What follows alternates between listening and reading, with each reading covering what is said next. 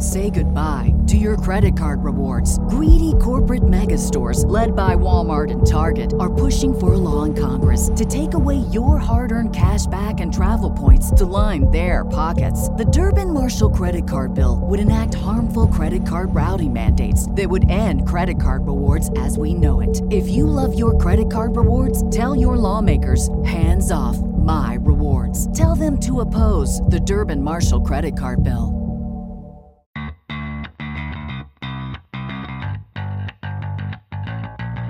Coming to you live from downtown Detroit, this is Benzinga's PreMarket Prep with your host, Joel Elconin. This is a volatile puppy here, isn't it? And Dennis Dick. I'm bidding a penny. I will buy the stock for a penny. With everything you need to start your trading day. Good morning, everybody. Welcome to this Thursday PreMarket Prep. Spencer Israel, Joel Elconin, Dennis Dick with you this morning. Uncertainty Thursday. Market not really sure which way it wants to go. So we'll talk about that as it relates to yesterday, the rotation that we saw, and how both of those things will inform today's action. Some stocks on our radar, not too many this morning. We've got a couple earnings to watch, a couple ratings to watch. We have jobless claims at 8:30 for whatever that's worth. Our guest today is Peter Chur. He's the head of macro strategy at Academy Securities. He would join us at 8:35. He wrote a column, I think it was on Tuesday, that basically came down to don't be a hero and don't buy the dip. So we'll talk to him about that. And why he thinks that. I want to see some more likes. If we can get to 300 likes today, that would make my day. So 300 likes is the goal for today's show. Joel, what's happening here overnight? Are we still flat? No, we are taking a hit. And I guess maybe Peter's mantra is don't be a hero when the market's going to zero, right? We're looking bad here this morning. File through yesterday's low, 32.10. That's your pre-market low. Nothing there for you, folks. We do have some other support levels under 3,200, but I'll keep them to myself right now. On the upside, you got to clear that close at 32.31 and a quarter. You did do that earlier in the session, but now that's a far 15 handles away. Crude in the red by 8 cents at 39.85, trying to remain over $40. Gold, new low for the move here, down 8.20 at 1860.20, and silver, getting hit again, down over 3%, 3.35%. So that's 76.5 cents at 22.335. Bitcoin just hanging out in the middle of between 10,000 and 11,000. Futures are up $185 at 10,465. And, just look at the Bitcoin, Dennis, and just talking about that, it just seems like when the futures got in there, and the boys got in there to start doing some arbin, then you've seen a lot less shenanigans when you got the full margin contract in the arb. What do you think about that? I think what's fully happened, and it has thickened up. There's no doubt that Bitcoin has thickened up. But what I think would surprise a lot of crypto, they've been telling us how this is an alternative asset and not linked and not related to securities whatsoever. But then you start putting the charts on each other and you're like, market goes down, it seems like Bitcoin kind of goes down. Market goes up, it kind of seems like Bitcoin goes up. And I still say we were proven that Bitcoin is not as good as we thought it was when this whole COVID thing started. It was the environment where if Bitcoin was going to take off to 100,000, it was going to be in an environment where the Fed was going to print in limitless money to try to take us out of a pandemic. People were going to hide their money in Bitcoin because they were scared. And it didn't happen. It didn't materialize. Bitcoin actually went down during the pandemic. And that's why, you know what? I'm just not interested in it. It is what it is. I thought that it would get the pop back in February, March, and it did not. And that proved to me that Bitcoin's not as good as everybody thinks it is. Yeah, exactly. I'm just kind of done with it. Yeah, you were looking. Should I do the S&P? What was that from Wolf of Wall Street, Spencer? Ferguzzi. Remember the Matthew McConaughey scene in the beginning of the movie? I tweeted it yesterday too. Fugazi? What? Fugazi? Is it Fugazi? It's like, it's just butter. It's just nothing. That's Bitcoin. It's just whatever it is. It's numbers. It's digital numbers on a screen. I mean, you could say, oh yeah, well, it's US dollars is just, paper money printed on paper. But you know what? That paper money is getting bid up when this market is going down. The flight to quality wasn't to Bitcoin. Nope, It's to not at the all. US dollar. And look at what the US dollar has done since we started going down. It starts to go straight up. People fly into US dollars for safety. They don't fly into Bitcoin for safety. So everybody who thinks that Bitcoin is a safety trade, I believe have been proven wrong in the last 6 months. You know what? And it's just, we were looking at it to be a non-correlated asset, and it is. And it is correlated. Yeah. It doesn't do, and it's just digital numbers on the screen. And I still think if it can't go up in this environment, what's going to be in the environment that takes it higher? That's why I don't want to own Bitcoin. So I don't want to own Bitcoin. And I don't know what I want to own here right now because let's take this to the overall market. I said actually about 20 minutes ago, I feel like we're going to start rolling over. I know. And I should this is exact. I'm shocked that we're flat. Like this is the kind of day. What's happened is everybody got hammered again yesterday, and everybody's like the bulls. And I see it in my Twitter stream. Well, we're still holding the lows. The SPY didn't make a new low, 321.73. We're right there. We bounced off that low yesterday. We closed almost on those lows, and don't kid yourself, they're getting taken out today. So I'm saying they're getting taken out. They're getting taken out right now, and they're getting taken out today. And it's going to be another ugly day, at least at the open. We see this again and again and again. The 2-day move, the follow through from an ugly day follows through the next morning. That's the 2-day move. That's what we see materializing here right now. Then usually what you see is the buy the dippers come in 20 to 30 minutes after the open, the market starts to stabilize, and then you might find some buyers. But everybody who's licking their chops that this, I got to get in. Well, you know what? In the last month, have you been buying any dip? You've been losing money. And this is new. This is new to a lot of people because the people who have been starting in March, if they were buying any dip, were making money. So they're still expecting that, well, it's going to come back eventually. Dave Portnoy, stocks only go up. If you hold long enough, they come back. Sometimes, and maybe that's true, but they can really get ugly here too. And people who were in January really felt that in February and March that, hey, stocks can really get hammered. The problem I have with this market right now, and people ask me, am I buying the dip? The problem, is we've broken trend on so many stocks. And that's concerning because there's so many momentum algorithms. There's so many traders that just trade on momentum. There's so many traders that just trade on technicals. And we've broken trend. And until we can, reclaim, and I guess it depends how you draw your trend, but it's starting to look like, I don't care how you draw that S&P line. Joel, you look at that second chart up there. It sure as hell looks like we broke trend.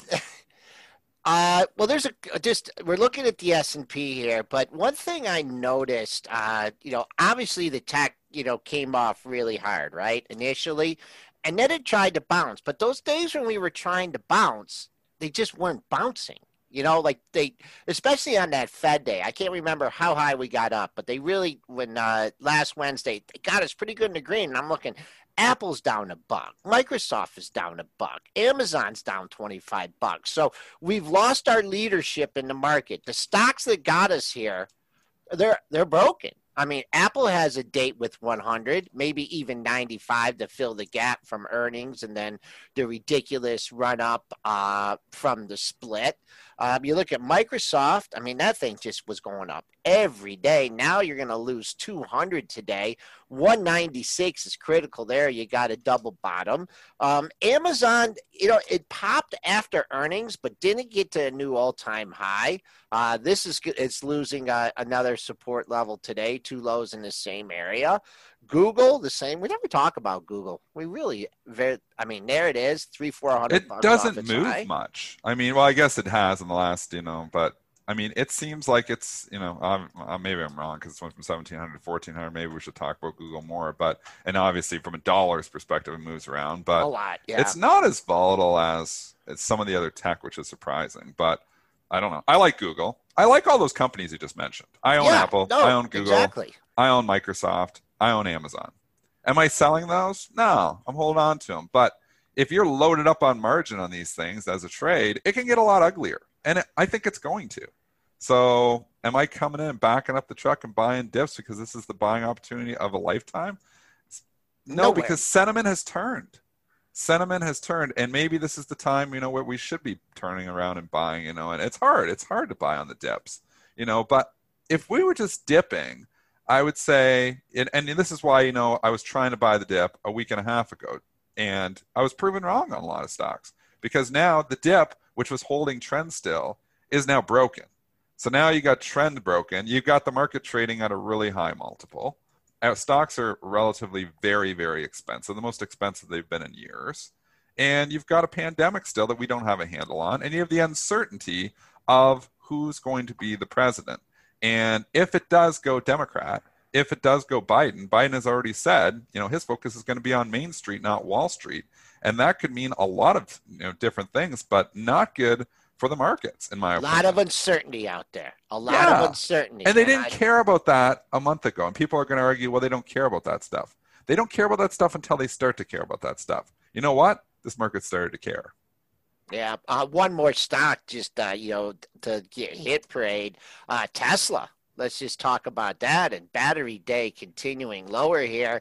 There was one of your market leaders, and another market leader bites the dust. I mean, not bite the dust, but looks like this thing, I talked about 370 yesterday. It looks like we want to go test that low at 330. So you lose your leadership.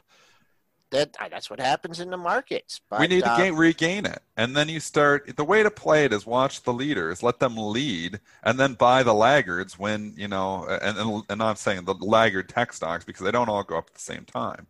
So, I mean, until Tesla starts to turn it around, it's been the leader on this the whole time. I don't care, what people say. Tesla led the charge. It started the day before the market on the sell-off. If we go back way to the beginning of September when this whole rollover started, Tesla was a day ahead of Apple, Amazon, and all of them. It gave you a day, and it led the charge down. And then it came back, and it led the comeback. And we were holding on until Battery Day 2 days ago. And now all of a sudden, they're selling everything. They started selling Tesla again. Tesla led. Tesla was ahead. Tesla was down $20 and the NASDAQ was shrugging it off. Well, the savvy traders were saying that's not going to hold up. If Tesla stays down and continues to go down, the whole market's going to roll over, and it has. Why? You can say, well, Tesla's even part of the S&P. That's bullshit. Well, it's not, because Tesla is the sentiment leader. Tesla is like this whole FOMO. Tesla leads the FOMO. So you have the FOMO trade that's driven everything. It wasn't rational, like cheap stocks driving the last market. The cheap stocks stayed cheap. They didn't even participate. It was FOMO. FOMO is what drove the whole market up in August. And it's now FOLO that is actually bringing it down. And that's the fear of losing out. And they're losing money here now. So, I mean, until Tesla turns around and, maybe it does on a dime, I can't get interested in the market. And Tesla, obviously, its valuation is just nuts. So who knows? If Tesla continues to show weakness, it's hard to get excited. I mean, I started trying to buy the dip on Rocket. Look where that got me. I'm in at 24. It's $20. I mean, that's a cool little 20% fall in price. Is it coming back to 24 anytime soon? Nope. Do I like the company? Yes. Do I believe in the company long term? Yes. But does that mean it has to stop going down? No. Don't be on margin. Yeah, exactly. S&Ps, we dipped. We got near the low of the day or the low of the night, 32.10, and then and we had a little pop up here. And so not too bad. Let's see if we can get green on the session. I think that will be the big goal. See if we can get above 31 and a quarter. That was your closing price from yesterday. Mr. Israel lurking in the background there. Do you want to take controls here and talk about individual stocks? I just wanted to, yeah, I do. Let me just piggyback one thought on what Dennis said, and that is that it was so easy from like May to, I guess now, or a few weeks ago, right? A month ago. It was so easy. Mm-hmm. And it's hard to resist the temptation of thinking that you're such a genius when you pull up your account and every position is green, right? You've got like nothing that you're down in. Mm-hmm. And it's hard to look at that and say, and not say, oh, this is because I'm so smart. I'm such a great investor. And I had to fight that urge myself. It's like basically everything that I bought in the last year, right, was green in more or less, right. Eventually I got to that point by the time we got to July or August, and so it's not that easy. And I think this is a reminder of that, and I think that's a good thing. So it is a good thing. Awesome. It's me in 1997. I started in the stock market in 1996, or I think it was 1996 actually. But by 1997, I had in my mind that I was a stock market god. I knew everything. I never had losing trades. I looked at my account. I'm up in everything. Why? By 1998, 1999, it only reiterated those feelings because I was like, I am awesome. I buy these stocks, and if they pull back and come back, I buy a little bit more. I was buying the dip back then. And, I was in all these stocks, and I was like, I'm awesome. I just am really good at stock investing. I hardly lose. And you know what? I wasn't. I knew nothing. But the market was just going straight up, and everybody was making money. So it was not me extracting alpha from the market. I was just benefiting from the uptape. And that is what everybody has had here in the last 4 months, especially people who have just started. They think they're awesome, but I'm sorry to say, you are me in 1998. And when I started Bright Trading in 1999, and I sat down beside 25 professional traders that have been doing this for years, I realized that I was so uninformed. I literally knew nothing. I was like a kid, and I was 22 then. But just because I did my CFA, and just because I graduated from business and finance, you didn't have your CFA yet when you came. I was because I had the work experience I needed, right? Right. So just because, so I didn't even have the CFA at that point in time. I didn't get till 2002. But I thought I was awesome. And I realized quickly that, holy cow, everybody in this room knows so much more than me. And then, I started to learn. I started to figure stuff out. And I lucked out because I realized I knew nothing. And remember that, me talking about my trading on my second week at Bright Trading, I lost on 18 trades in a row. How the hell do you lose on 18 trades in a row? It's 50-50, really. You buy or you sell short. I mean, you're guessing wrong on 18 trades in a row. You suck. So... And I realized quickly that, holy cow, I need to relearn everything because I didn't know anything before. I need to stop just thinking that stocks only go up. I need to stop just thinking, all this mentality that I can just pull letters out of a hat and buy them and the stocks will go up. You need to stop thinking about that because that stuff is just bogus. It's not the way the real world works. So learning it all. I took, obviously I took my time, I went down to trading only 100 shares at Bright Trading, and I was like trying to learn. I learned and learned and learned over the next little while. And then that better prepared me for what was to come. And in 2000 and 2001, we know everybody who thought they were geniuses got murdered. And by 2002, they never touched the stock again. You really, that the tech meltdown really, I mean, we, in that Bright office, I mean, we crushed it. And I think you learned, so much in that. And then you traded through 9/11 too. Yeah. And that was a really wild situation. Well, I had never shorted a stock. I know. I had never shorted a stock coming in when I started Bright Trading. I was long only, like every other trader that starts prop. Very few retail traders short stocks. It's like 10% only. So, I mean, there's a whole nother market. And then I realized, holy cow, it's so much easier making money shorting stocks than it's buying because they go up like an elevator or up like an escalator and down like an elevator.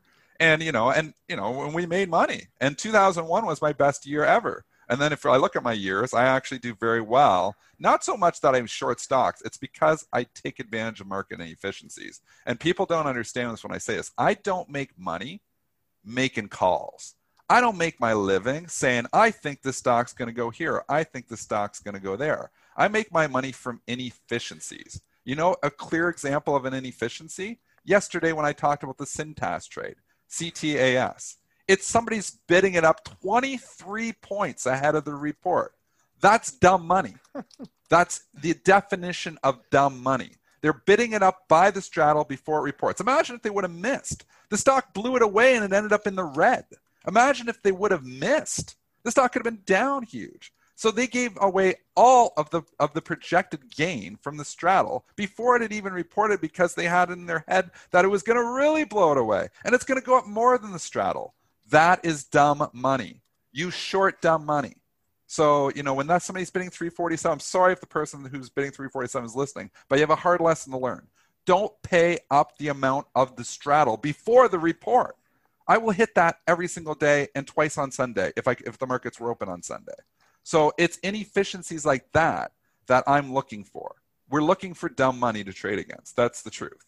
And there's lots of other inefficiencies we talk about all the time, like the Tesla tell. I was just talking about that earlier. 2 days earlier, it started to fall down. It was a tell to get the hell out of some tech stocks because Tesla's rolling over. And they did it again, battery day. They did it again. Tesla rolled over the day before battery day, and the NASDAQ said, we don't need Tesla. All of a sudden, the market needs Tesla. What's Tesla doing today? It's down another 10. It's dragging the market with it. Tesla turns around, you turn around, you start buying the market. But looking to where the leaders are allows you to get ahead of the flow, because those money managers out there, they don't know what the hell they're doing either. This is right, it's nobody knows. And I've really went on a rant here. But Yeah, nobody knows where the hell the market's going 24 hours from now. But I can predict from little inefficiencies where the market's going 5 minutes from now. And that's the difference. And that's why I'm consistently profitable in my day trading account. I don't know where the market's going to be 24 hours from now. Nobody knows. I don't know where the market's going to be 24 days from now or 24 months from now.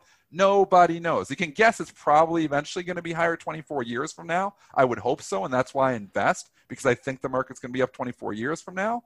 But it's hard to predict 24 minutes from now, let alone 24 hours from now. So somebody says, oh, the market's going to be, doing this or doing that. Nobody really knows. It's educated guesses, and nobody knows. Remember and what there's Eddie a lot of said? people who think they know everything, and they know nothing. Remember what Eddie said about the markets? And Eddie Franco, who started Bright He was Trading. a genius, by the way. Yeah. A real genius, like a deserved genius, Eddie right. Franco. He worked with who's the Petterfee or Petterfly? From Interactive Brokers. Interactive Brokers. He was with all those original Who was another option genius. guys. Yeah, another genius. And I remember him saying that you can only predict the market 7 minutes out. That's about right. Yeah. Yep. And you know what? I never even heard that. I never heard Eddie say that. But that's you never about heard Eddie right. say that? That's about right.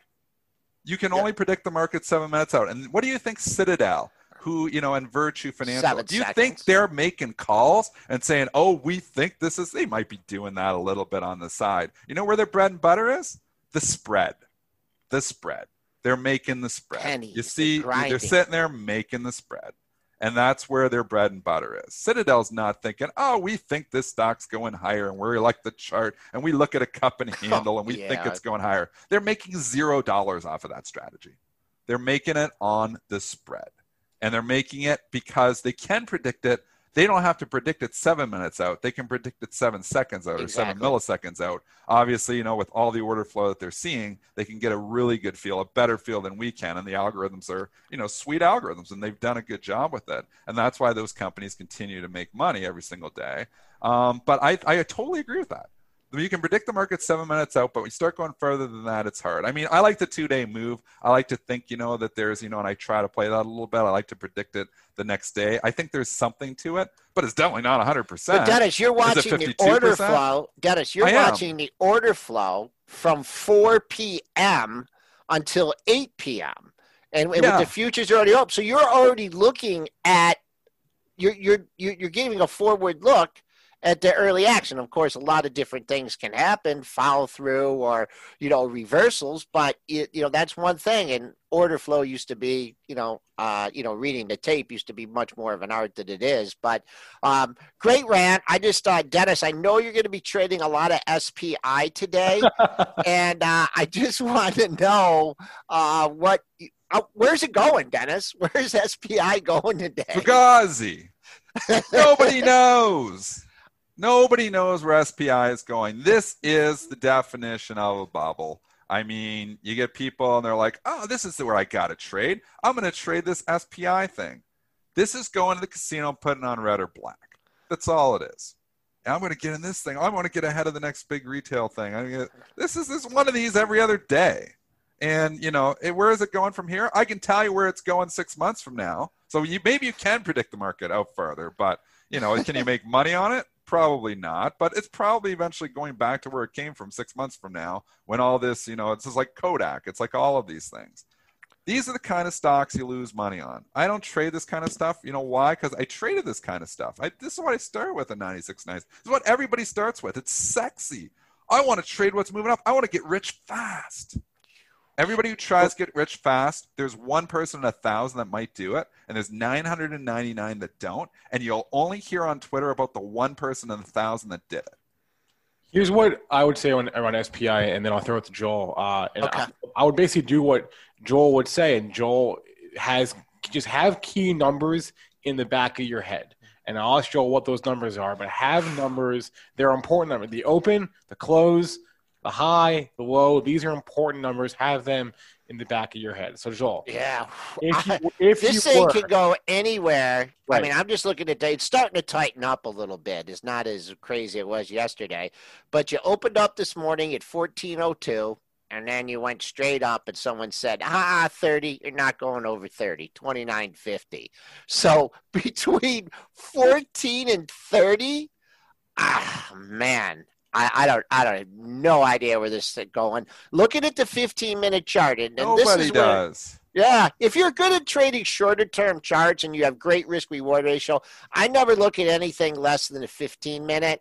And so, on the 15-minute, you can say, yeah, they're supported 18, but it's winding up. It's going to be tighter today. It's not going to be the same kind of range that it had yesterday.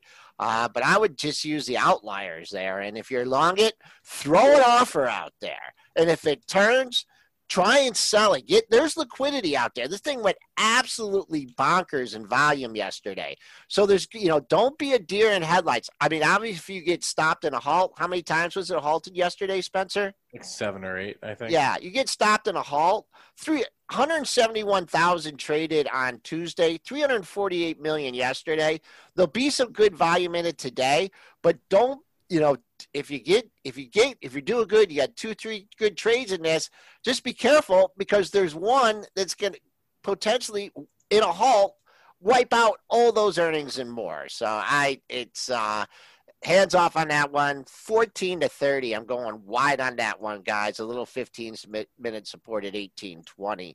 7 minutes to our guest, Peter Chur, coming on, who was a little leery of buying the dip last week. I know there's a lot of ratings changes. Are there any significant earnings that we need to talk about? Not so much. I mean, there are a couple that we could discuss. If you want. I do want to go to Penn before we go there. Sure. This is the stock of the day.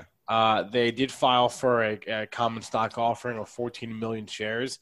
I would love to see a stat of just how many offerings there have been in the last 4 months. It feels like there's been I know what I was going to at say. least 1 or 2 a day. But this is the news on Penn today. So they're getting a downgraded, but I think the move is more related to this offering. This problems. I thought the stock was going to 100. I'm pulling that today. Obviously, the stock's down $6. I'm not selling it when it's down $6. This pulls back to 64, 65. I'll likely sell it. I'm in at 52. I'm not selling at $6 in the hole. I will look to rallies to sell out of this now. And that's the difference now. I'm looking at, stuff getting hit hard. Some of your leaders getting hit hard. This is broken now. This broke today with the offering. We've seen this happen with Space, SPCE, not comparing Penn to Space whatsoever. But, and I do like the story, and I honestly still like the story in Space too. I use the rallies in Space to lighten up that position. I have a very small spec left in that. But, last time it was $25. Space did the offering. It never recovered from it. We've seen this time and time again. The stocks do the offerings, and they don't seem to recover well at all. What's the price? Do we have a price on that Penn offer? No, they just announced it. They take time on those. I highly doubt there's a price already. Maybe tomorrow we'll get one, or the next. So let's say it comes out at 60. I mean, that becomes a magnet down to it. But you will see people trying to buy the dip on this thing today, and because it's Penn, and maybe Portnoy will give it some love and say, because he pumps his stock, and this is the one he obviously is a big part of. If this thing gets up to 64, 65, 66, I think it's a sell. So I'm going to be looking for strength to sell this thing into because I think it could go lower. You know what? Just going back to your original rant and going back, I know hope I don't start you on another 20-minute one, but I think it was a good one. It was. We got a lot of. I'm just joking with you, Dennis. Some people hate my rants. You yelled at me on the pre-market show, but I'm getting over it. Okay, I want to do put one in the chat if you like the rants. 2 in the chat They if you love hate the it. rants. One is you like the rants. 2 you hate the rants. If they're all 2s, I'll never do a rant again. Dennis. I need to know. 1, you like it. 2, you don't like it. Joel put a bunch of 1s. Hey, Joel, finish Nobody's your point, though. Joel, finish your point. We talked about Warren, and I know a lot of people. Okay, it's a lot of 1s, so I'm going to continue to rant sometimes. We talked about there's what a few people putting more than once though voting. So Jason just put Jason, it I'm to sorry. there. I'm sorry about the rant, Jason. That's Jason Raznick. No, we talked about what Warren's doing, and Warren Buffett, and what's he been doing? He's been liquidating. Yes, he's been doing it the whole time up. That boy's a smart puppy. He may be smarter than Dave Portnoy. Because remember, Dave keeps saying he's smarter than Warren Buffett is, but I don't know about that. This Warren Buffett, he's a pretty smart person. That was just another thing. All right, but that is overwhelming ones there. Oh, right back to the lows of the session here. What happened? Jobless claims. How was I sleeping on jobless claims? Holy sleepy. Sleepy. We're listening to you rant, Dennis. We just got that figure at 8:30. So the estimate was for 840 1,000 claims filed last week. The actual number was 870,000 claims. That is so above the estimate and above last week's number of 860. So we worse than expected weekly jobless claims number, and there you go. Bill lives in Florida, so he said he could vote more than once, Dennis. So. There it's okay, that was a good one. Yeah. That was a great one. A little dip to 0875, and now we're back at 3213. So not a good jobless claims number. It's not a good market today again. I mean, we're down 12 handles in the S&P, and that is generous because I am seeing stocks assassinated. Like tech stocks, the techs are obviously down more, but I'm trying to find stocks that are only down 1%. I mean, you look at the Qs, they're down 1%, and then you can just start going across the board. Apple's down 1.6, and Amazon's only down 1%, but there's just a ton. Obviously, Penn Gaming, which we were going to talk about in a second. I don't think Joel ever gave us levels on that, which I need those levels. This is tough because I don't know the price. You know what I mean? Yeah. Well, I'll tell you, the price is going to be probably $60. It's a nice round number, and it could end up being lower. There's not that many people excited to do the Penn. And then that becomes like a magnet. So nothing hurts stocks more than dilution. And it's smart of Penn, really. From a fundamental perspective, it's smart. If you don't care about your stock price, because it's going to knock the hell out of it, it's smart to sell high, and that's what they're trying to do. I mean, they probably missed it by a few days. If they would have been doing this when the stock was going straight up, but they did it when the stock had turned. And it topped out for 4 days, and obviously I should have been looking closer at this, but it gave you 3-4 shots at 75, and that was the selling signal. I had it put in the long-term account because I was had this hole in my head that AMD is going to 100 and Penn's going to 100, and you know what? They're not going to 100. Yeah, you said not that. anytime soon. You said that too. I know your 100 things. I wish I should write that down because you were eventually. I'm 0 for 2 on those. Well, no, you were originally on Square. But I think it did get right to 100. So I can remember one of your 100 rants that it turned around. But you recognize it. I mean, you just, you go with the momentum of the market. You identify something. You get a number in your head, but you change your opinion. I mean, I think that's one thing when people listen to your rants and everything. Dennis changes his styles constantly, right, to the different market environments. Yeah, I do. Yeah, and that's, led to multitude of success here. And also is why I suck at investing. I mean, I try not to look at it, but I look at it too much. I was doing better when I never looked at it, so you got to separate it somehow. But I sell out too early because I'm always oh, here's the turn, and I'm right for 3 or 4 days, and then all of a sudden, the market starts turning back up, and it's you look at it 6 months from now, you're why did I sell? So, all right, let's turn things over to Spencer here. All right, we got our guest here, Peter Trur. He is the head of macro strategy at Academy Securities. Peter, good morning. Hey, good morning. How are you doing? We're doing okay, better than this market, I suppose. I reached out to you because I saw something you wrote caught my eye the other day. Don't be a hero. Don't buy the dip. I assume nothing has changed in the last 2 days as far as that mindset. No, if anything, I'd probably become a little bit more bearish because, there was all this chatter how people have been, big outflows out of QQQ, et cetera. All those reversed on Monday and Tuesday. You saw big inflows into that, big inflows into TQQQ. So I feel like we've actually kind of set up that there's been a whole new slew of buy the dippers who are now underwater on those trades. And I think you're going to see further and further pullback. And part of my view has been that we're not going to get the stimulus, which looks true. And I think the economic data is taking a turn for the worse because I see a lot of problems below the surface, and those are going to start bubbling through. Such as what? So I think when we had 12% unemployment, back in March or April, people were ignoring the fact that people were getting an extra $600, that most of those people had a very strong conviction that they would be hired back in the coming weeks or months. I think now, if you look at the average unemployed person, they lost jobs that were paying more. They've been unemployed for longer. It's less clear they're coming back, and they're not getting the money. So I think that is going to start filtering into the economic data where you see weaker spending. And today's jobless report's another one, right? Why are we still getting so many jobless claims? It's not because we're closing down. It's because businesses are making more permanent decisions. So I think all of that is going to be hard for stocks to do well. And people, I think, forget how much of that stimulus money did go into companies that were big tech in terms of not just buying the stocks, but also buying things online. If that diminishes, the valuations are very difficult to support. Talk about the fund flows for a second, because I look at those too, but we don't talk about them too frequently on our show. How do you look at fund flows? What signals do you look at, and what does it tell you? So I look a lot at the ETF flows just because it's the most timely information. And again, we've been seeing this real skew towards the Qs, right? So everything's been NASDAQ 100. And even when you look at overnight trading on the futures side, NASDAQ 100 futures were doing better every day than the S&P futures. And I think it's a much thinner market, so it had to absorb these flows it couldn't. I particularly watched the triple leverage ones, the TQQQ, which has received good inflows, because that has this daily rebalancing mechanism, and it tends to be self-reinforcing. So on up days, to rebalance for the next day, TQQQ has to buy more Qs. On down days, it has to sell some. So I think we're going to see a bigger unwind. I think we're going to see all those buyers come in and reverse, and that's going to put the pressure, and it's going to be very NASDAQ 100. I'm not quite as concerned as the broad market. To me, it's the NASDAQ 100 that's going to bear the brunt of the pain. So you almost look at flows into these levered funds as like a leading indicator. Yeah.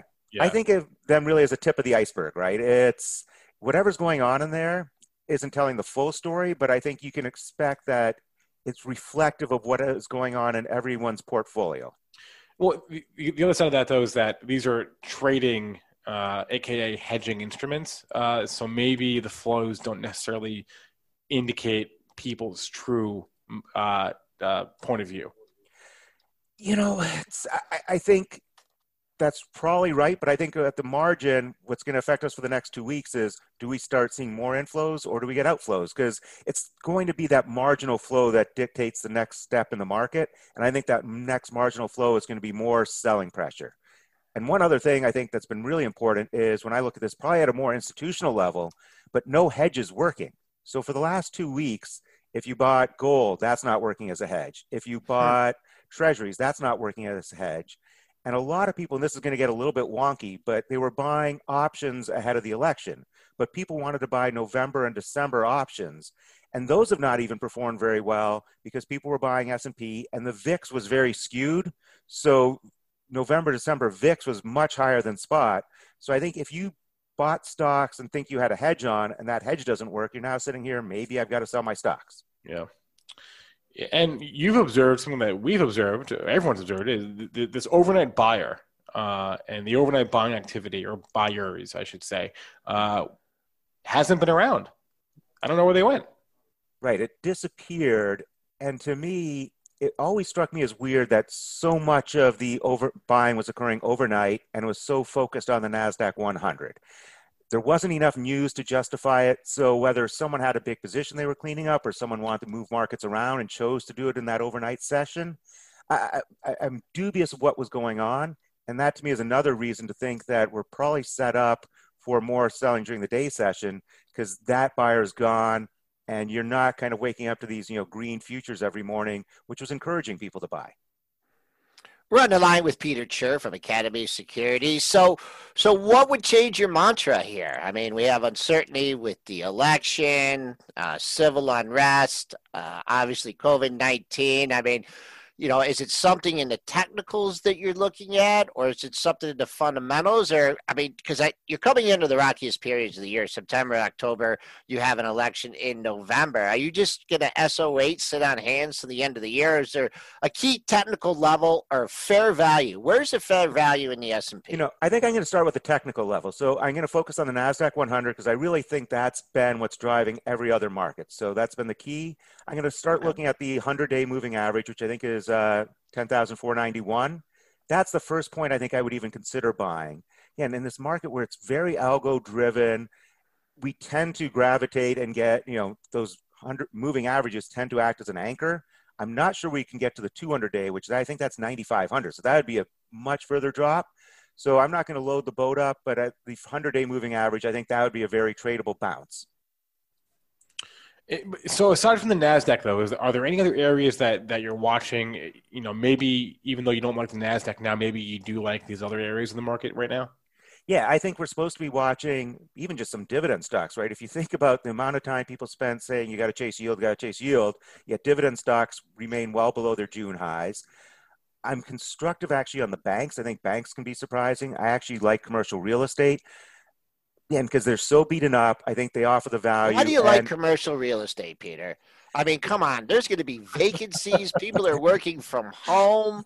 Not everyone's buying stuff online. Tell me why you like commercial real estate. So my view has been that we are going to head to away from the work from home. We're going to go to some sort of hub and spoke or satellite office concept. So I don't love owning real estate in the big cities, but I do think you'll see real estate moving, being used in different ways, right? You've already seen Rackspace, for example, a few months ago, I think, made their headquarters in a mall. Amazon's talking about it. If you look at the mall space, it's actually ideally set up to become office space because it tends to be set up with major thoroughfares or arteries right by it, parking. So I think you're going to see a shift in how we utilize real estate space. And the work from home, which I like, I think we kind of all have got used to it. Companies, I think, are very reluctant to keep work from home. One, they feel a lack of control over their employees, particularly their more junior employees. And on another note, I think we're just one cyber hack away from people realizing they've expanded their internet security issues, right? You've created a much more broad and more difficult control cyber attack space. So I think you could see something on the cyber front that causes people to say, whoa, work from home's gone a little bit too far. So that's why I think commercial real estate, again, if it wasn't down 60%, it's a different story. It's just so beaten up. That's where I look. And next year, I was trying to be positive about one thing because I hate to be too bearish. I think next year we do see fiscal stimulus. I think we see stimulus to build back a manufacturing base here. So I think that's going to be very good for a lot of the country. Also, we didn't even mention that we're only 3 weeks away, if you can believe it, from the next real start of the earnings season, right? The banks report in like 3.5 weeks. So there's also that to have on our radar. Kind of snuck up on us here. All right. Peter Chur is the head of macro strategy from Academy Securities, mostly bearish, but giving us some things to feel good about right now. Saying not to be a hero, not to buy the dip. And I appreciate those thoughts. Peter, thanks a lot for the time today. Thanks a lot for having me. All right. Let's go to what else was on our list. I want to make sure we cover stuff before we go to ticker time and in the chat. There was, Joel, to your point, there was a couple of earnings this morning. Sure. We had Rite Aid, Darden Restaurants, and I saw Blackberry. How's Darden doing? If Darden's in the green, I'm going to be surprised. It is. Oh, wow. Okay. It's Good. a little bit of the rotation to value we're still seeing this morning. I think it rolls over on everything, but you're seeing money. Okay, I got to get out of tech. What am I going to buy? What am I going to buy? I think that's those people by 10 o'clock are going to be like, oh, I shouldn't have been buying Darden up to $2.50. But I mean, they want to buy something. We saw them buying Cintas yesterday in the pre-market, and we saw how that worked out. I'd be careful buying any stock going up right now. Not even and perfectly what Peter just said on the last segment. No hedge is working right now. And if you think you're going to be safe in Darden restaurants, I think you're wrong. Okay, just trading at the highs of the pre-market session. We just hit $93. Nice rally here. I would just go to my dailies and see if that 93 coincides with anything on the dailies. What do you have here? Two highs in the same area. Where's that at? That's at 93. Okay, there you go. 93.07, 93.010. Two highs from 17th and 18th of the month. Kissed it there. Gets through there, prove me wrong, you're going to 95, but that looks like pretty good resistance to me. S&P's just ticked 0150. 02 even was our low on July 27th, trying to get a little bounce here. Is this moving any of the other restaurant stocks or pretty much individual? I don't think so. No. There is stock still hanging on, and they're mostly the defensive stocks. I'm seeing some of the XLP components are in the green. I'm seeing some of the utilities trying to trade green. Goldman Sachs is trading green and got an upgrade today.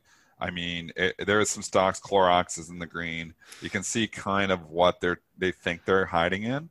I think they're wrong. I think that stuff rolls over too. Interestingly, BlackBerry just reported their best quarter from an earnings per share standpoint since the last quarter of 2018. So, and a pop, but it's BlackBerry. And what do we do on BlackBerry pops? well, it's already. What do we do when BlackBerry pops? It's already off the high. I don't think. Well, that's what I'm saying. Okay, Right. so it's given away. We sell when BlackBerry pop. I don't even know. I didn't even first time bringing it up this morning. Well, how high did it get? 540. Yeah, that's a sell. 540, 530, 520. BlackBerry sell. That's my opinion. Okay. All right. All right. A couple of. You know what I'm looking at is interesting. Holy mackerel! Somebody wants out of Nike today.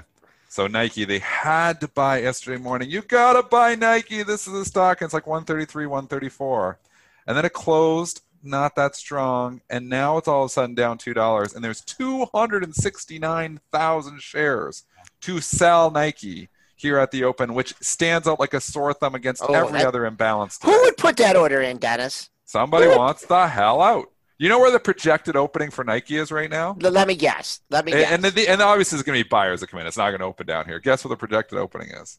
110. $100. It's not opening $100. Don't worry. Buy it. It's not going to open at $100. It could open like 122 or 123 though. So yeah, depending on what the market does. I'm a little disappointed in myself because this was up 15 and it was trading really strong and it was holding 131. And so I'm like, okay, I'm not going to pick on this one. You know, there's a buyer popping it up and you can even see it here. This is when we were talking about it on the show. It was all this congestion here. And I'm like, okay, it's holding here. I'm going to take it off my screen. And then reality came in. The open. Where do you go? You go to where did you open at in Nike? You had to open up near the high of the session here. Let me take a look at the data window. You opened 130.22. You went up 16 cents. So if you bought that open, you had to get the heck out very quickly. Once you came back down through 130.22, I mean, you had nothing. You could have just, went and walked the dog or something. And all the pure plays got hit. Yeah, that Foot Locker was up. I couldn't believe it. All the pure plays got hit. A lot of them closed red. Look at Foot Locker. It was up at 36. That was a selling opportunity. Oh. So everybody who is thinking, I got to buy this dip, look what happened yesterday. You know what you should have been doing? You should have been selling the rip. And I am waiting. And okay, here's a classic example of what I was doing last night. SPAQ. I've been in this thing. These SPACs have been tough. It had news last night, and it was something about the filing, and it went from $14 to $15. I was like, thank you very much. I will get the hell out of this because all this stuff is broken now. What's the symbol again? SPAQ. Look at the last night's chart. This thing traded up to 1510. Do you see it? Why? Some headline that there was something with the... There was a filing last night. A filing that, the Fisker thing is coming closer or whatever. I don't even know. But I was like, I don't even care what it is. This stuff's all out of favor and you're going to rally it back $1 last night on light volume. I'll sell. Thank you. I sold at 15.05 and I'm out. Was that a trade or was that a? No, I was in the longer term portfolio. I'm like trying to liquidate my longer term portfolio on rips now. Oh, boy. So, I mean, we're at that point where I'm looking at rips to sell and get more cash. I have a lot of cash. I'm looking to get more cash. So I might be dead wrong, but I'm not selling the whole. I'm selling SPAC when it's down 60 cents. But I used that rally last night when it was up 7%, up over 15. If you see that chart, you see what I'm talking about. That's the gifts I'm talking about. And your Shell, Spencer, full disclosure, I'm short Shell. It's one of my only really good overnight trades here. I'm whacked on a lot of things. So don't think I'm just raking it in. But Shell is helping my day. The SPAC trade, Dennis, I thought we were a team. I thought we were a team, you and me. I'm sorry, Spencer, but Can you this transfer Shell, that to his account? this Shell is broken. I want to get into your account and sell it for you, but anyways, I couldn't, so I had to borrow it from you to sell it short. It said Spencer Israel had to borrow. Is it Spencer Israel on the other side of the borrow? Honestly, there's so many of these things that I'm worried about these SPACs. There's so much fluff in all these, like the Shell one too. But you look across the board, LCA, I'm in that one. So the SPAC attack is now full-on attack to your bottom line. It is ugly. And maybe they're going to turn it around. They're going to give you opportunities. There's going to be more, ripping rallies here. Use those rallies to lighten up. That's my opinion. I was trying to think of a name for something for the acronym, SPAC. You know how I always come up with my things, and I haven't had a good feeling about them. I know you guys been talking about them and investing, and it's speculative. What did I come up with? Speculative prospects attracting, and I haven't came up with a C yet. But that I don't know. I think they're weak IPOs, Dennis. I know you disagreed with me on that in the pre-market show, but I don't know. They're an alternative to the IPO. Exactly. We've been arguing. Regulatory. They've been hot, but the SPAC right now is like people are scared to death. The SPACs are getting murdered in them. I mean, so this LCA in 2 days just went from, look at this chart. It was 18.29 yesterday, 2 days ago. It's going to win at 13.80. So now if you're selling now, you're late to the party. But, you're selling the bottom maybe if you're selling now. But now when these things are this broken, you aren't looking. I'm not looking, I want to buy this LCA on a dip here right now. I'm looking, please go back to 15. Don't get the hell out. I mean, I'm like everybody else. I'm looking for the rip to sell. Rips to sell. Rips to sell. Last thing I'll add on the SPAC thing, and then we'll go to the tickers from the chat. I'm pasting a link in all of our various chats right now. A great article that I read last night from Institutional Investor just about the SPAC trade. And if you're not skeptical, perhaps why you should be. It featured an interview with Bill Ackman about his SPAC. Bottom line, there's a lot of reasons to be really, really skeptical of this process. It can work, right? There are examples where it works. DraftKings, it worked. Virgin Galactic, it worked. Those are the outliers, though, for this year. And so just if you're not skeptical, if you think SPACs only go up, that is wrong. Be skeptical. They don't all go up. And check out that article. I just posted it in the various chats from Institutional Investor. So on that note, let's go to the chat. And tickers. Do some tickers. If you have a ticker, drop it in, and we'll take a look. Let's look from GWS here. FedEx, he's wondering, or he or she, I don't know who that is, can they buck the trend with Christmas deliveries? It's upgraded today. That's helping it. It's only up 0.3%. FedEx is an overall market stock, though. I'm still long FedEx, full disclosure. You're making me nervous with this. I'm nervous on it. And this is actually in my RSP. I don't even have to, because it's in a registered account, that I don't even have to worry about the gain, the tax implications, because I'm up 100 points on it. I kind of want to book the profits. I think Stiefel Stiefel upgraded today. Stiefel late to the party. Sorry, Stiefel. Stiefel analyst. I think you're wrong. I almost want to book the profit. I might hold. It hasn't broke trend yet. It's firing on all cylinders. 230 line in the sand. That thing goes under 230, get the hell out. So maybe you hold it till 230 if you're a swing trader. Goes under 230, I don't want any part of it. If the market turns around, this could be one that turns around in a hurry, but just be very, very careful buying it here on the Stiefel upgrade because I don't like this overall market. Next, Joel's got this one. Zoom. Oof. You doing Zoom? Well, no, What's someone that? asked about Zoom. What's Oh, that? boy. Down $16. Did it get downgraded? What happened? Yes, it went to 529 now. It went to 529 yesterday. Yep. I mean, that was the lockdown trade. They think we're all going to go right back to this. I think it's over. I thought Zoom was over before. I think the five. Sorry, I took it from me. The 529. Okay. I think we topped out. I'd sell all rallies in Zoom. That's ridiculous. It was always ridiculous, but now they're getting in this sell everything mode. Unless the market turns around today and closes green, heavy green, I don't want to own anything like this. Let's see what happens. We're right at yesterday's low, 483.25. You have not hit that in the pre-market. So if that doesn't hold, 458.75 is your next daily low, folks. I just can't give you a level if there's not a level there. Coming back on the upside, is 500 a big number now? Oh, let me sell at 500. I know I could have sold at 530 yesterday. All-time closing high, 553. I think the whole 490 to 500 area is going to thicken up now in ZM. What about Casca? We're getting earnings after the close today. I've got an overnight short net. I was long it, and it rallied $3 last night. I had the report, so I sold my long and I went short. Up about $1 in the short. I'm probably going to cover this somewhere in here. How do you do that? How do you take a long? You do it on the same order?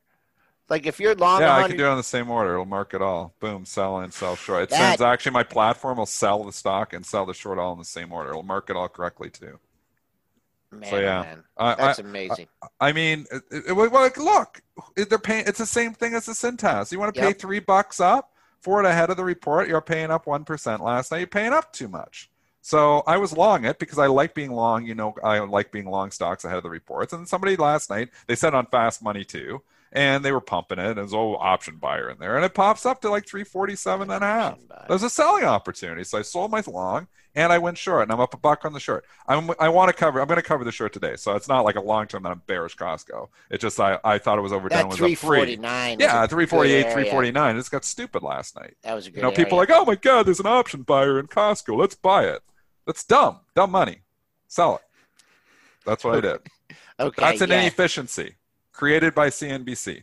Better hold 346. I'm just looking on the 15-minute chart, and that pre-market high was just under 349, and you just see a couple. I see 4 highs right in that 349 area. So 48 to 49, people wiggling out ahead of the report. I mean, like I said, buying and selling stocks, on an earnings. I mean, if you're doing what Dennis does and you have a plan, you're buying it ahead of earnings, you plan on selling it. But man, oh man, they juice up the option premium. You get exaggerated moves. And I think Chris Brown, I don't know if he's in the chat today, and I didn't address it, but when he was talking about Nike yesterday, he was like, what about all those people that are long the 115, the 117, the 120, the 122 calls, and this thing's trading at 130, and those calls expire? I mean, what are you going to do? Are you going to wait for it to go to 140, or are you going to lock in some profit? So I think that was an interesting dynamic in Nike yesterday. Don't see that in any stocks today, and we have a little bit different of a market too. Workhorse broken, Neo broken, Novavax hated it wrong. Obviously, 145. I started hating it right for a long time. Went back to 125. Everybody was trying to make me crow on that one, and now now it's back down to 99. I still think it's going to $50. We had, that J&J news yesterday too, and that was a fade. Did you get that on fair value off the open, Dennis? Because that opened up right near its high. J&J. Yeah, straight down. That was a gift. Yep. It works. I'm like, it's worked like a dozen times. Is it going to work the 13th time? We're like, I don't know. Yes, it is. It worked again. Sell on the positive vaccine headlines. Opened right up in the high, ticking J&J straight down. So. All That right. continues to work. All those stocks are broken. They're all broken. Sell them all on rips. I hate them all. Dennis, you're so bearish. Holy Well, mackerel. no, you know what? There's going to be stocks and there's going to be turns. And you know what? There's going to be opportunities here. But it's a tough market to just come into right now and say, yeah, we're ripping right back to the highs. Because all of a sudden it starts to care about some things. And we got to burn some investors. There's going to be an opportunity. And I'm going to turn around and get bullish, but I'm not going to get bullish right now because I don't think we've hit the lows yet. I think we're heading to 3,000 S&P. Where do you think we're heading? You were talking to me about the same number last night. Yeah. Yeah. I mean, was the market undervalued at 2,200? Yes. Yeah. Was it overvalued at 3,600? Yeah. Yes. I don't know. That's not maybe quite it comes to the middle, 2,900, and maybe you start like, okay, now I'm going to get in. Also, we hung out at 20, and I don't have the chart up, but I can remember we were like 2,750 to 2,800, 2,750, 2,800 for the longest time. And then I'm like, we're going to make a move out of here. Of course, I was leaning short, breaking through 2,750, obviously turning around above 2,800. So that's still 400 points away. I don't think we're going to see that before the election, but 3,000 definitely would be a more reasonable target. Spencer, you want to wrap things up? Yep. I do want to mention also that there's a link in the description of this video to all of the Benzinga events that are upcoming, but the event we have tomorrow is interesting. The latest Benzinga Bootcamp is all about investing in emerging assets or emerging asset classes. There's a lot of crypto talk, and also Chamath Palihapitiya, who you may have seen on CNBC. He's got his own SPAC, and he's talked about the pros and cons of the SPAC method. He'll be there tomorrow. I'll put the link once again it's in the description of our video, but I'll put the link in the chat to tomorrow's Benzinga Bootcamp. Check that out there. We are we are over 300 likes now. That's awesome. That's what I wanted. That was my goal for the day. So great to see that. What else did I want to say? I talked about the bootcamp, Chamath, likes, and I think that's all I had to say. Nick wants to know when we're coming back east from the chat. Oh, you mean like to New York? Yeah. Great question. I don't know. Yeah. Tell me. You tell us. How about that? No idea. Until then, it's all virtual, unfortunately. But that's it for me. Thanks to our guest today, Peter Chur. Thanks to everyone in our chats, our YouTube chat, our Benzinga Pro chat, and our chat on benzinga.com/premarket-prep. You can catch a replay of this on any podcast platform, iTunes, SoundCloud, Spotify, et cetera. Please remember, all the information from our show is meant to be used as informational purposes, not for investing or trading advice. Everyone have a great rest of your day. We'll be back with you in the afternoon. What's so special about Hero Bread's soft, fluffy, and delicious breads, buns, and tortillas? Hero Bread serves up 0 to 1 grams of net carbs, 5 to 11 grams of protein, and high fiber in every delicious serving. Made with natural ingredients, Hero Bread supports gut health, promotes weight management, and helps maintain blood sugar. Hero also drops other limited edition ultra-low net carb goodies like rich, flaky croissants and buttery brioche slider rolls. Head to hero.co to shop today.